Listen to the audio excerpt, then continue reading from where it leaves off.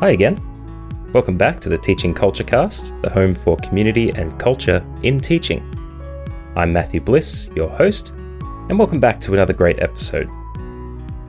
Now this week, no dilly-dallying, but I do want to share the sentiments that hopefully all the teachers across Australia currently share with issues ever arising with teaching. Hopefully you've all had a very stable return to work during term one, but with articles and information being thrown around at the moment, like the New South Wales government potentially entertaining the idea of extending school hours to improve childcare, and also the turbulent negotiations with the Victorian EBA agreement. Hopefully you're connected with your union in either case and contributing to the discussion to ensure that you get the result that all teachers deserve: better pay, better conditions, and a more sustainable work life.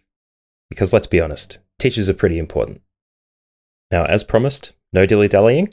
This week is going to be a great episode, and we're talking to Kyle Wood out of the US. He's a teacher that got in touch with me because he's also a podcaster. He runs the Who Arted podcast, which is an art-focused podcast, runs once or twice a week, and provides a ton of information and discussion and comparison of artworks as a provision for students, but there's a lot of adults that have taken a lot of benefit out of the podcast as well. Not only is he a brilliant art teacher, but he's got a lot of information to offer us about teaching in the US, the state of things over there, what it might be like for us to travel as Australians across to the US as well. And he also shares his unique approach to teaching art, which involves elements of gamification, a little bit of project-based learning. It's an inspired teaching methodology, and I'm really hoping you take quite a lot out of it. So here is our discussion on the US, PBL, gamification, and art. Enjoy.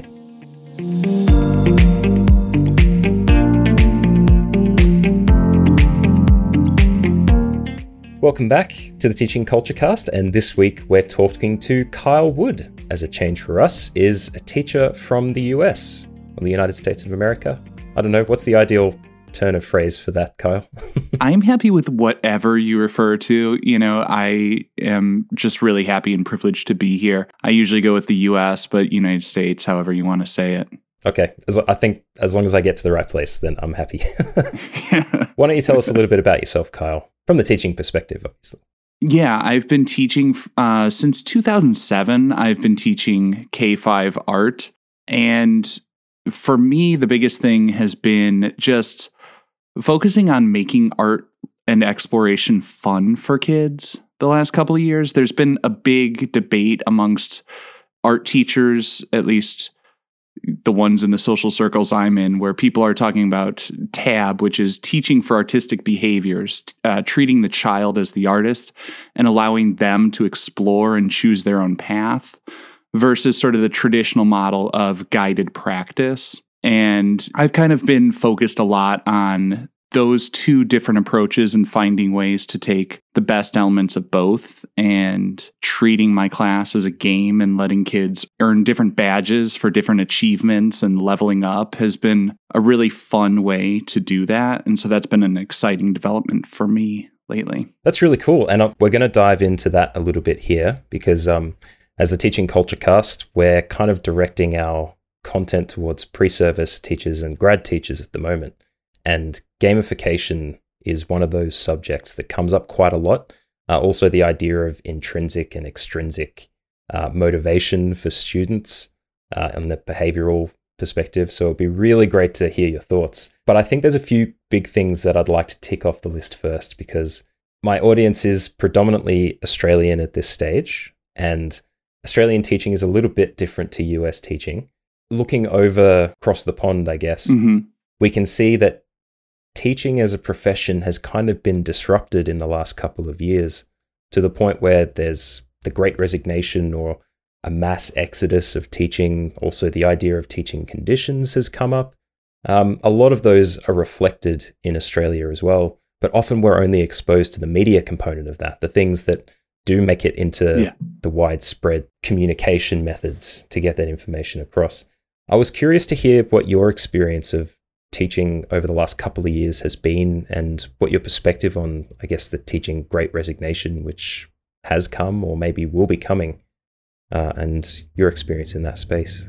So it's really interesting because, I mean, that is a very salient topic over here, and it's interesting to see your take on it, that you are seeing news of what's happening over here in the States while you're in Australia. And it's a little worrisome for me that you're hearing about it, because as we're recording, it's Monday here and Tuesday there. And I was hoping that since you're coming to me from the future, you'd be able to say, like, things are getting better. Please tell me, do you have flying cars yet? I wish. But in all seriousness, there have been a lot of challenges, and my experience probably has been a little bit different from what you see in the news, because a lot of the news reports, for very obvious reasons, are about the most extreme examples of what's happening. And I'm not going to pretend that there are no challenges for us right now. Like, there's a big debate about masking in schools right now. Should kids be forced to wear masks, or should we not? People have very strong feelings on both sides. And, you know, as a teacher, I just want to know, what rule do I have to enforce or not? You know, I have a bachelor's in coloring. I'm not qualified to make statements about the public health and safety. I want to know, what do people who actually know what they're talking about say we need to do, and I'll follow that. But, you know, the way that things are going, like in my state of Illinois right now, literally just on Friday night, a judge put in place a temporary restraining order that was kind of ambiguous, where people don't know what the rule is on our mask mandate and whether kids have to follow it or not. And district by district, they're consulting their lawyers to figure out what their policy is going to be. And so it's a little bit chaotic. But with a lot of the stuff with the Great Resignation and everything, I think one of the things to understand is the American school system is like 10,000 different school systems, because it's all about what local municipalities are doing. I'm in a more liberal state, generally speaking. I am paid what I would consider to be a fair wage for the work that I put in, and I have access to a lot of resources. I am not living the nightmare scenario that you read about that's happening in, like, Texas or something like that. There are states where people are making half what I'm making, and they are putting up with a whole lot more problems. And that's leading to mass exodus in certain areas. But where I am, it hasn't been so bad. The problems certainly, but not so bad. Yeah. Yeah, I think, at least from my perspective, from what I see, it does feel like it's quite polarized and depends on where you are, but politicized as well. That there's a lot of decisions being made for you, and you're kind of pulled from one direction to the other based on the whims. But would you say that something that maybe is driving teachers leaving the profession, which you haven't actually mentioned yet, I'd be curious to hear if there's anyone in your vicinity that has left teaching because of perhaps the uncertainty of these laws, like you just mentioned the restraining order. Is it not knowing that makes teachers a little bit more fatigued with the system, or is it something else? I would put the not knowing as sort of the straw on the camel's back for a lot of teachers who are leaving. Because while, yes, there is turbulence, we're all adults. We know that these things will wind through the legal system and it will be resolved. And it's not going to be forever that we're wondering about what is the masking policy. That's going to be settled. The longer term and the more wicked problem is just a cultural dynamic where people are feeling a lack of respect. You know, as professionals in some states, people are proposing laws to force teachers to live stream their classrooms so that all of the parents in the class can watch what their kids are being told so that they can raise a complaint. In some states, they are talking about proposing legislation where, and I mean, they're literally proposing legislation. There are bills drafted saying teachers who teach something that is offensive to Christian values can be sued for $10,000. Them personally. I don't think that's going to pass. I'm not worried about that. It's not in my state. And even in the other states, I don't think those specific laws will pass. But I think those kinds of things are examples of why people feel disrespected and not trusted. And, you only deal with that for so long. And again, I really want to emphasize, to be fair, that's sort of the shock stuff that makes the headlines. That's not the typical day-to-day lived experience of most people, but it's enough people that they're fed up with it. And I think that kind of thing is what's driving a lot of people to leave. Yeah, I definitely know about the hyperbole you mean there too. I think there was a video or a meme that circulated a few weeks ago of teachers at an ice hockey game. I can't recall which state it took place in. But as the mid-game entertainment during the break, teachers were asked to pick up as much money as they could from a carpeted space that they could spend in their classroom. And that definitely did not go down as well as they thought it would. Yeah. I'm not sure what the thinking was there, but you're right. That's the kind of stuff we see and how it gets interpreted over and over again. And maybe it's not as bad as what we see. Yes, those kinds of things do happen where it's supposed to be a charitable thing, but it ends up feeling a little bit demeaning. I haven't done that type of thing. I haven't had the need to. I'm in a place where I am very fortunate with the resources that I have. But yeah, I saw that too. And that's the reality for quite a number of people. They're under-resourced. I mean, in the United States, if teachers were not spending their own money to give supplies and sometimes food to kids, they wouldn't have it, Yeah, a quick browse around Twitter and I see that sentiment echoed quite strongly as well. And part of the reason I wanted to ask this stuff is because at the time that we're recording, there's actually quite a bit of movement from teaching unions in Australia. Mm-hmm. Admittedly, it's not as, diverse in terms of the lived experience for teachers. Like the states tend to be pretty much aligned in Australia. Mm-hmm. But particularly in Victoria, the latest agreement for teacher salary and conditions was negotiated. And the thing that people seem to be focusing on with it, which is absolutely fair enough, is that the rise in pay was not equivalent or greater than the cost of living increase.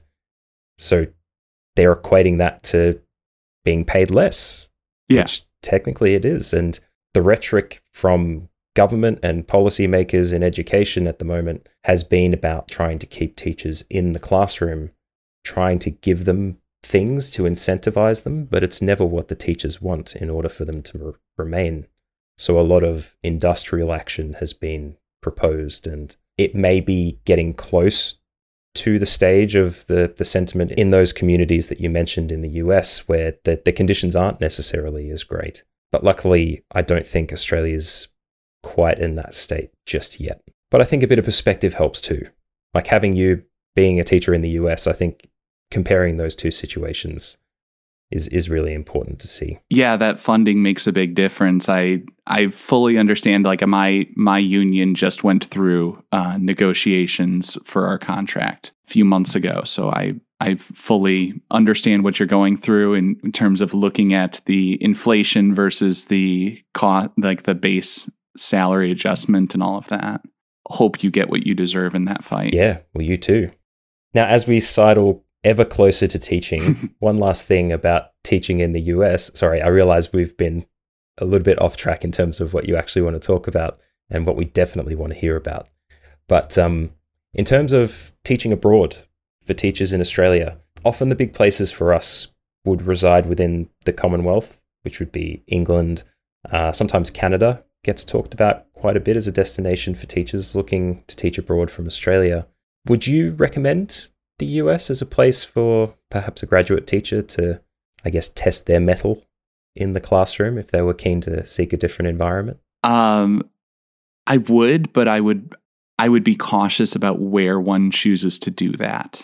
Because as I said, the American school system, it is not one school system. It is all about the local district that you're in, where you are, and all of that. I cannot overstate how much I love my job and I love the kids that I'm working with. Like, I am genuinely happy to be there every single day. There are wonderful things that are happening. I feel very, very supported. There are negative things that happen. Like, there's always going to be that parent who takes something you said and twists it out of context. Like, last year, I had somebody who was vaguely threatening to kill me because I asked a kid to please put their mask up over their nose while they were by the building. But that is like the one in a million interactions that you have. Like the vast, vast, vast majority of the time, it has been wonderful. And in the US, just broadly speaking, I would say, if you do choose to go to the US, be very careful about anything that's labeled as a charter school. I don't know. Do you guys have charter schools out there? I don't think so. We tend to be very much split between independent and Catholic and then our public system. Okay, so yeah. We have the Catholic schools and stuff. We have, private schools. We have the public schools, but then there are these charter schools that basically get public funding, but they're run kind of like private schools. They kind of set their own rules, and like it is the Wild West in the charter schools. From what I have heard, there are some bonkers stories. And so I would always, anyone I'm talking to, I would be very cautious about taking a position at a charter school. But the public school system, especially in a lot of the blue states, if you're familiar with the red and the blue states in the US, yes, the blue state public school systems tend to be a little bit more friendly towards the teachers. Those are really good things to note.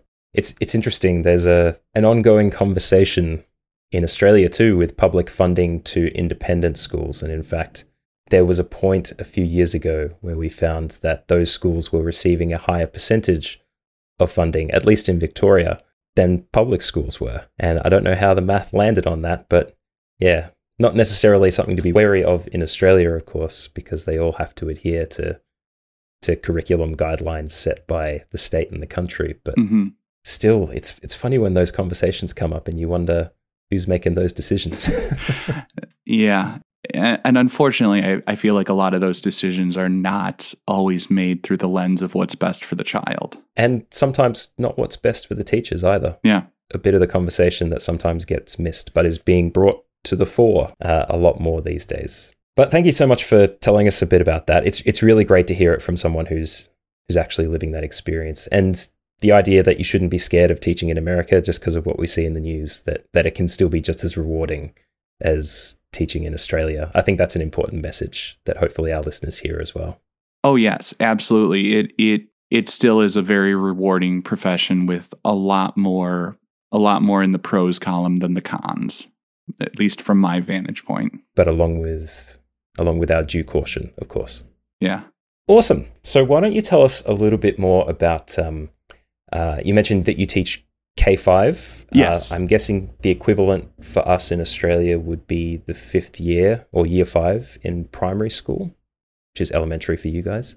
I have been teaching kindergarten through 5th grade, or year 5, if you will, for about 14 years now, going on 15. And it's been a lot of fun, but the biggest sort of game changer for me was in reading about this philosophy of treating the child as an artist, allowing students to choose what they're going to do and what passions they want to follow. Essentially, I'm doing project-based learning and giving kids the flexibility to choose their projects. On first glance, sounds like a nightmare because every hour of the day, I have 25 different things happening within the classroom. I mean, one kid's making a stamp while the kid next to them is doing ceramics, and the kid on the other side of them is doing a painting project. So like materials management wise, it sounds very difficult, but actually it has made my job a lot more fun because I'm not seeing 25 different versions of the same project. I'm seeing kids doing all these different things, and they're actually having different sorts of conversations because they're doing different things. They're asking each other, like, oh, how did you make that stamp? Why did you do that? Instead of like, we're all doing the same thing, so our conversation is about the soccer game that we're going to be playing on Saturday. Their conversations get more in depth, and it makes it more interesting for me as they're choosing their projects. So I sort of shifted my focus towards, like, I thought about what are the things that I want every child to learn about and to know? Like, what are the skills that I want them to demonstrate? And then I kind of made a list of criteria, like, okay, if you can paint, I want you to be able to create a value scale, a range of 5 different values from light to medium to dark and stuff like that.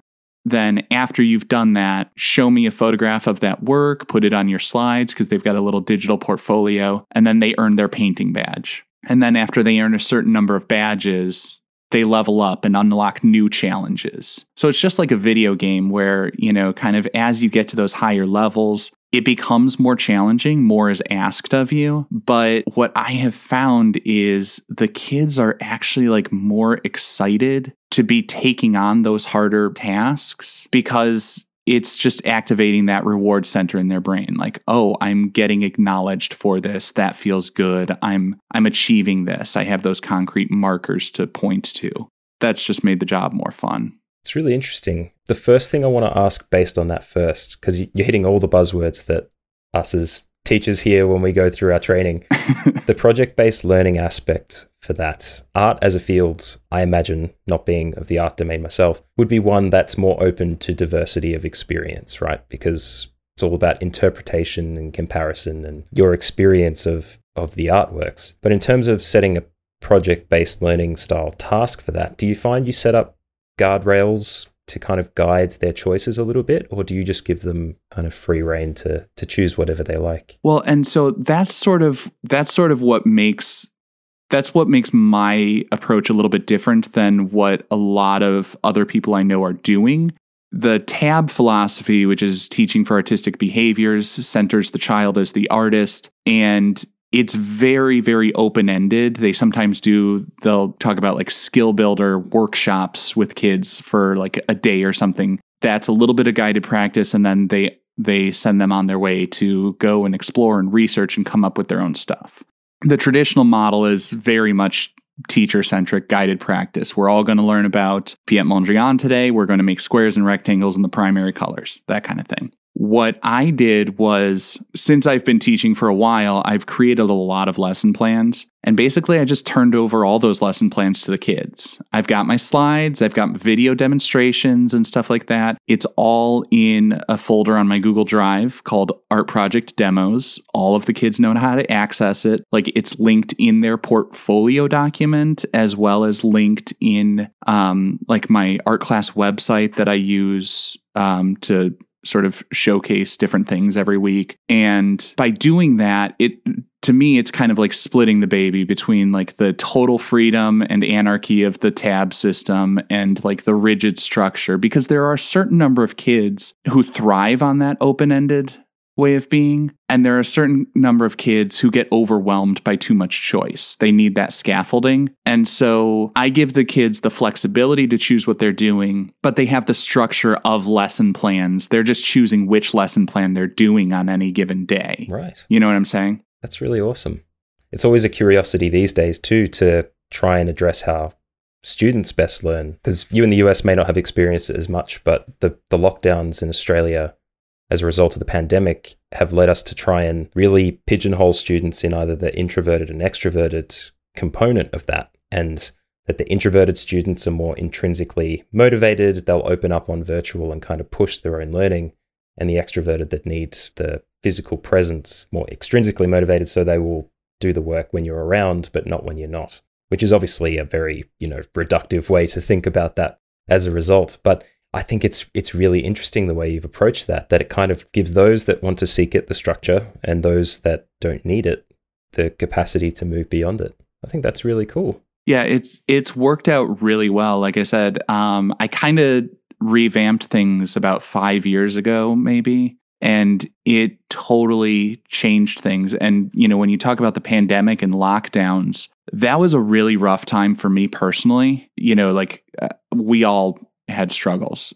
My daughter has epilepsy, and she just started having seizures a few days before we locked down. And so it was a really difficult time. I was not able to put together lessons and resources the way that I would have liked to under normal circumstances. But the joke was I've been superfluous in my classroom for years. The students have known what to do in my absence, and it was a very easily sustainable model for those first, 6-8 weeks, whatever that time period of the initial lockdown.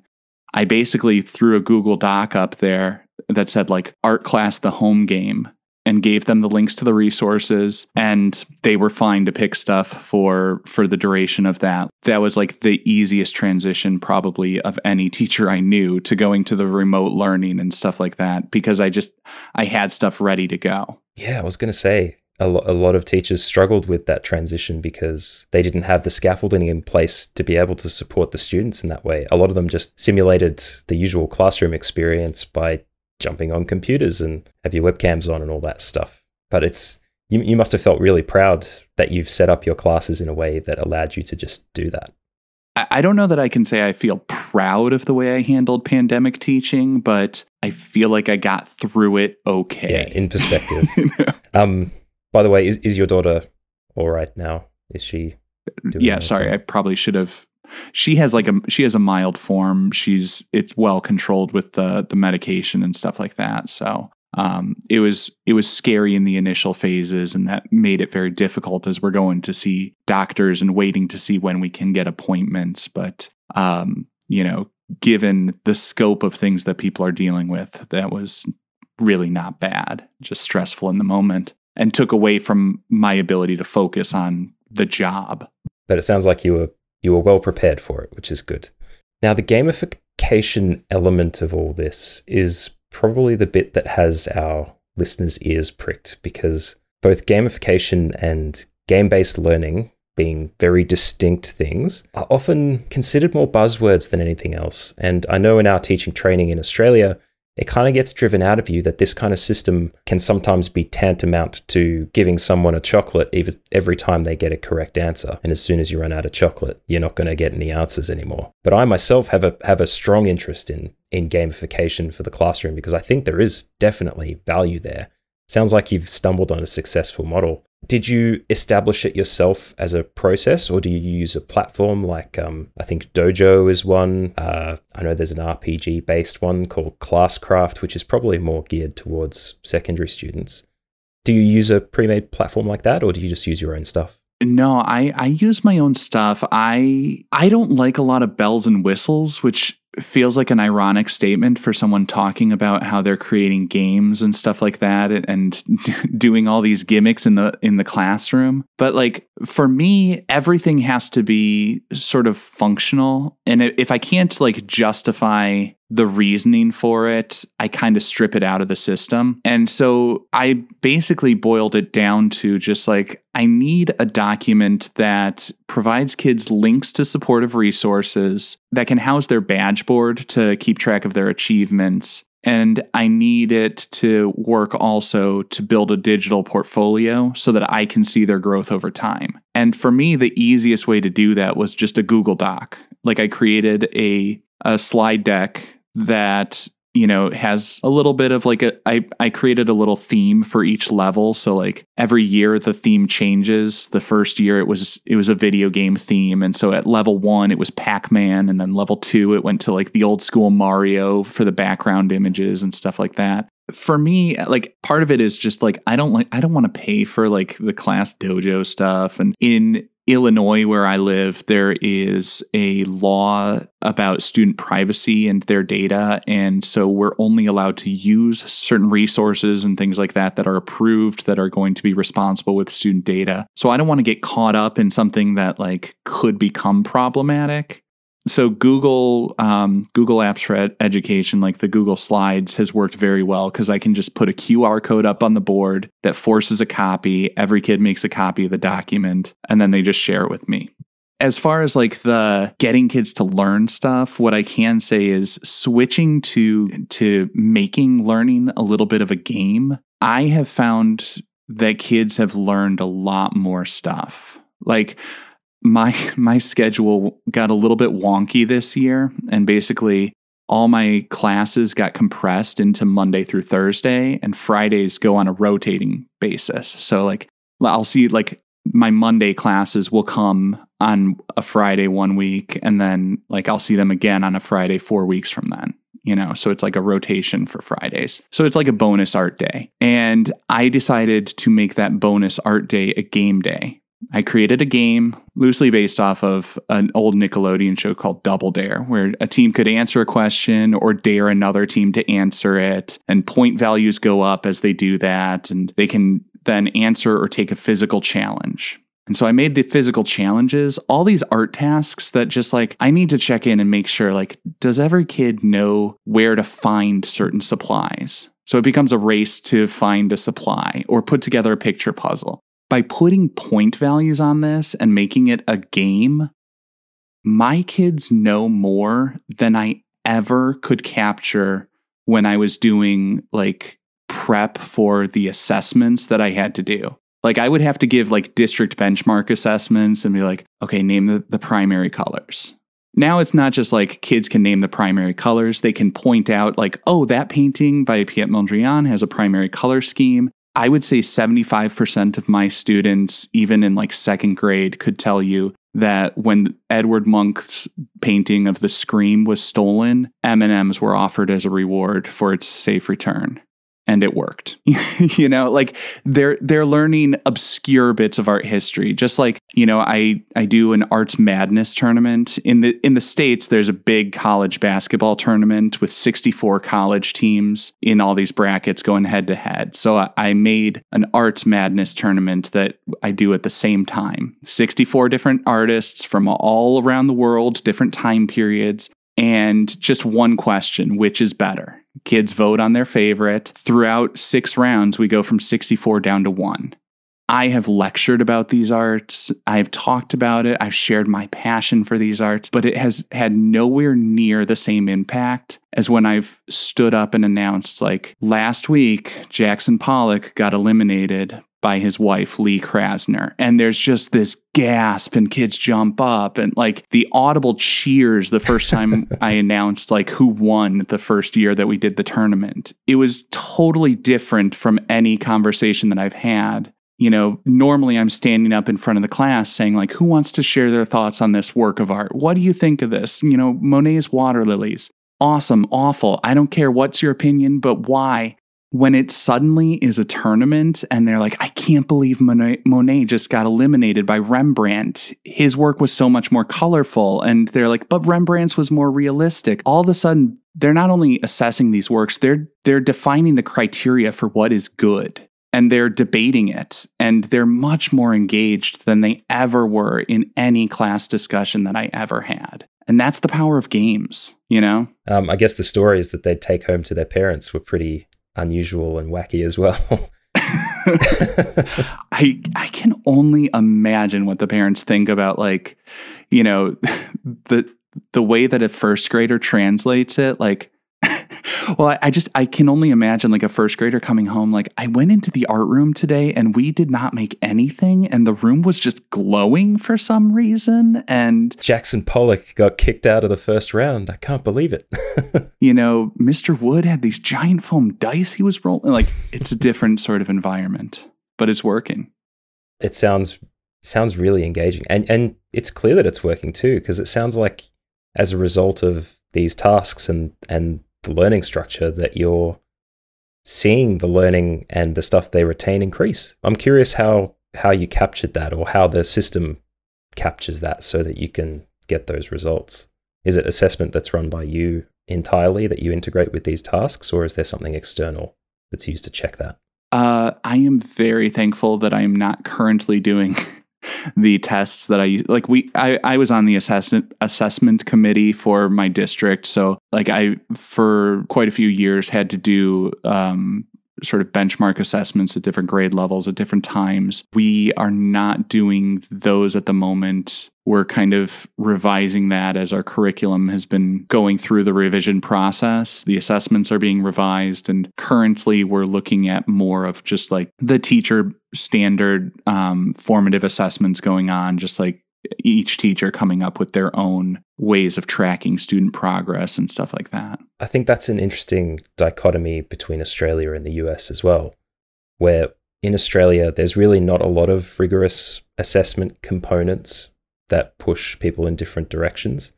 There will be, or in the same direction rather. The teachers are often, or the schools themselves and their respective domains are required to build the assessments kind of off their own back, the formative and the summative. There are externalized ones that have to get managed, particularly in high school when you get to the final years.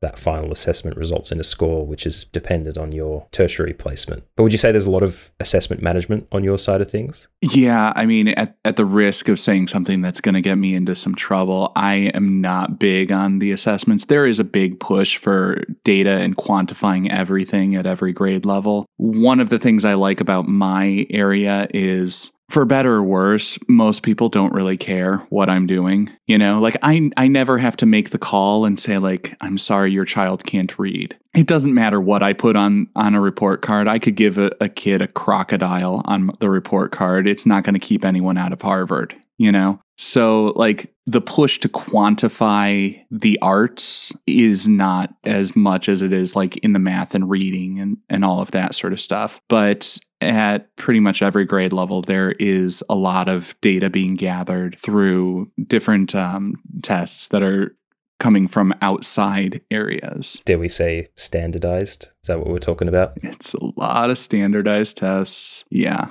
I'm not particularly fond of the standardized tests and that push to try to quantify everything. Like, my feeling is that the impact of education, the stuff that really matters, is not the stuff that is easily measured on a Scantron. Yeah.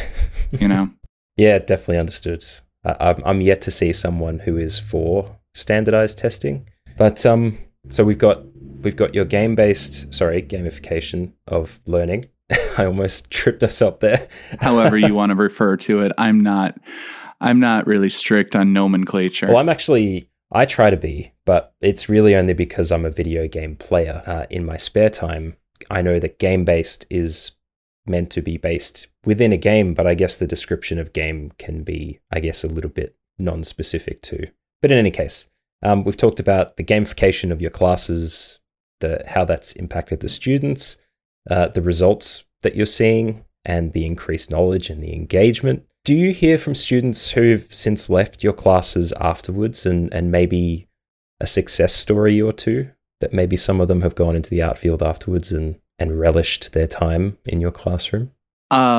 I have had wonderful interactions with students. I've had numerous students come back and, talk about how much they loved their time and the stuff that they enjoyed doing in my classroom and all of that sort of stuff. I haven't had students come back to me as adults in the art world to talk about like how I totally changed their lives or something like that. Like I'm not in that stage. I don't give myself that level of importance with anything. But I've had some pretty rad experiences with kids. I had some kids who, for a while, would come in during recess, at first just when the weather was bad, and then just they were having fun playing with materials. And they referred to themselves as my art staff, and they would test out lessons, the new lesson ideas I had. And I had one girl who came to me and said, like, there's this new student film festival being put on by the White House. This was back in the Obama administration, so a few years back. I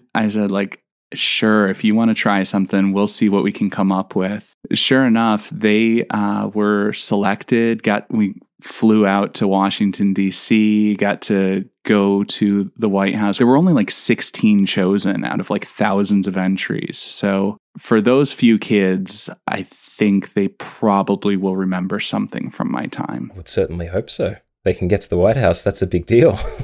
Yeah. And I mean, that was sort of my pilot group for just like, let's just see how things go, just letting them have free reign. Like that was before I changed the structure of the entire class. I, just tested it out with a small group. Let's see what kids are doing when you allow them to run wild. I thought that was pretty good proof of concept. And I think it's refreshing too. There's a lot of discussions with new teachers coming into the profession about the 5-year burnout stage, where after 5 years you'll want to leave the profession for whatever reason, and only a precious few actually remain. I think stories like this are really important to hear too, because it's not just about enterprise bargaining agreements that don't go well. It's not just reactions of schools to pandemic lockdowns and teacher conditions, but if you've got true passion for the craft and you take your opportunities where you can get them, it can be an incredibly rewarding experience. And it sounds like you have been both rewarding and have been rewarded with the way that you do things in your classroom.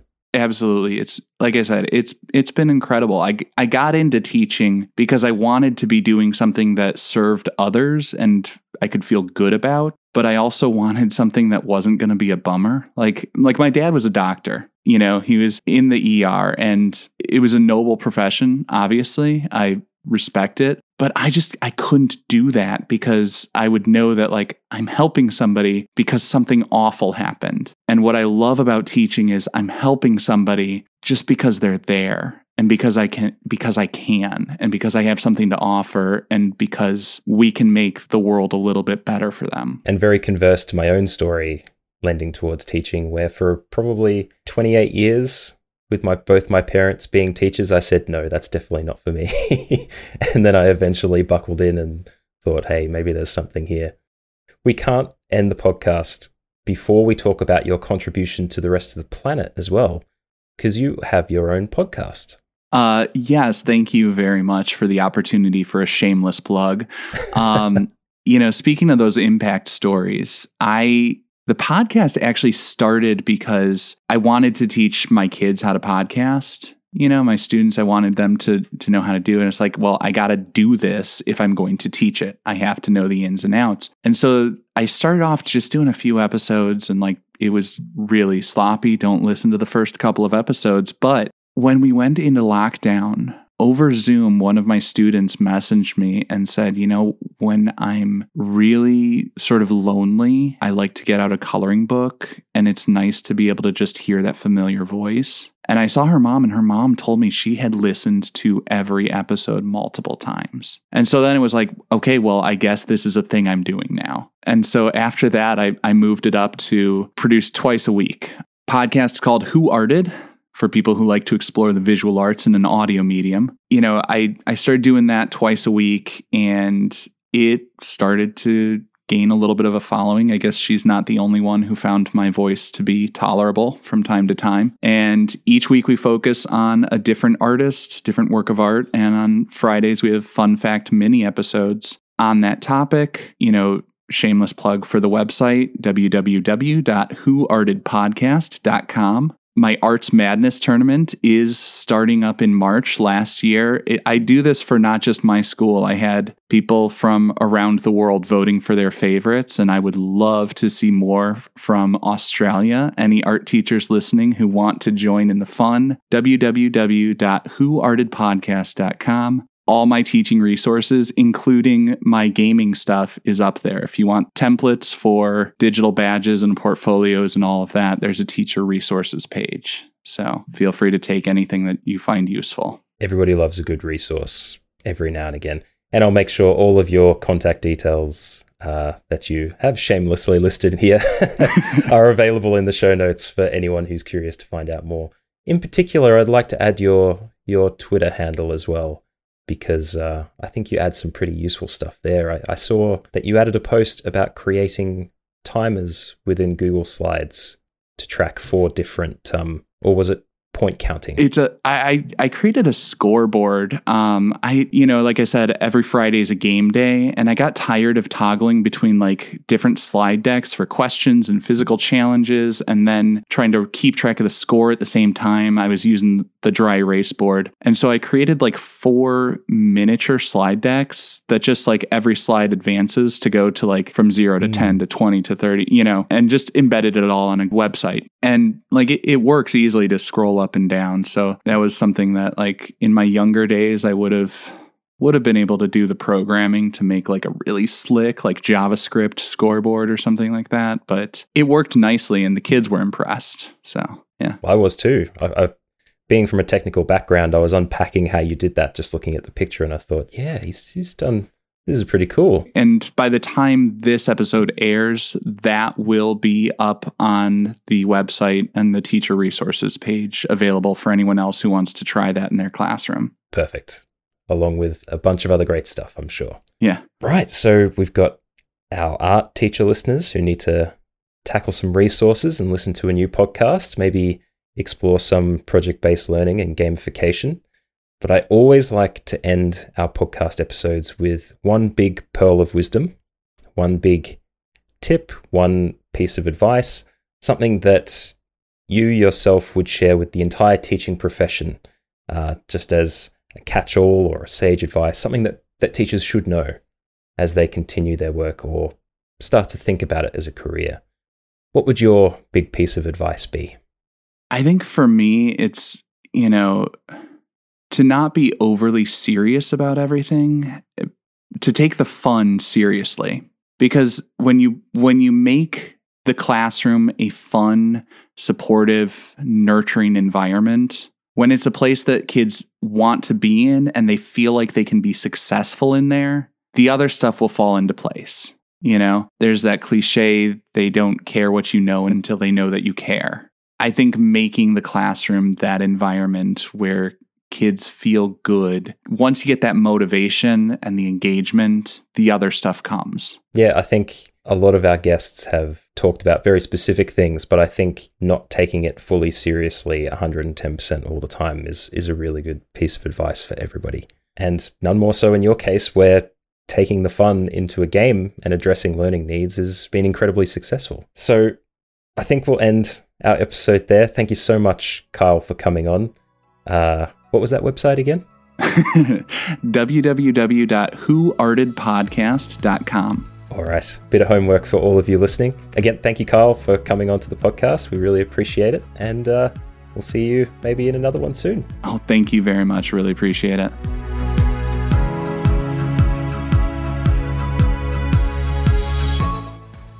That was Kyle Wood talking about teaching in the US, gamification, project-based learning, and teaching art. Now again, that website is whoartedpodcast.com. Make sure you subscribe to his podcast where all podcasts can be found. Make sure you sign up for his March Madness tournament as well. He's keen to get a few Australians in there so that there can be a bit of competition. And as always, if you'd like to find out more about this podcast, head to teachingculturecast.com.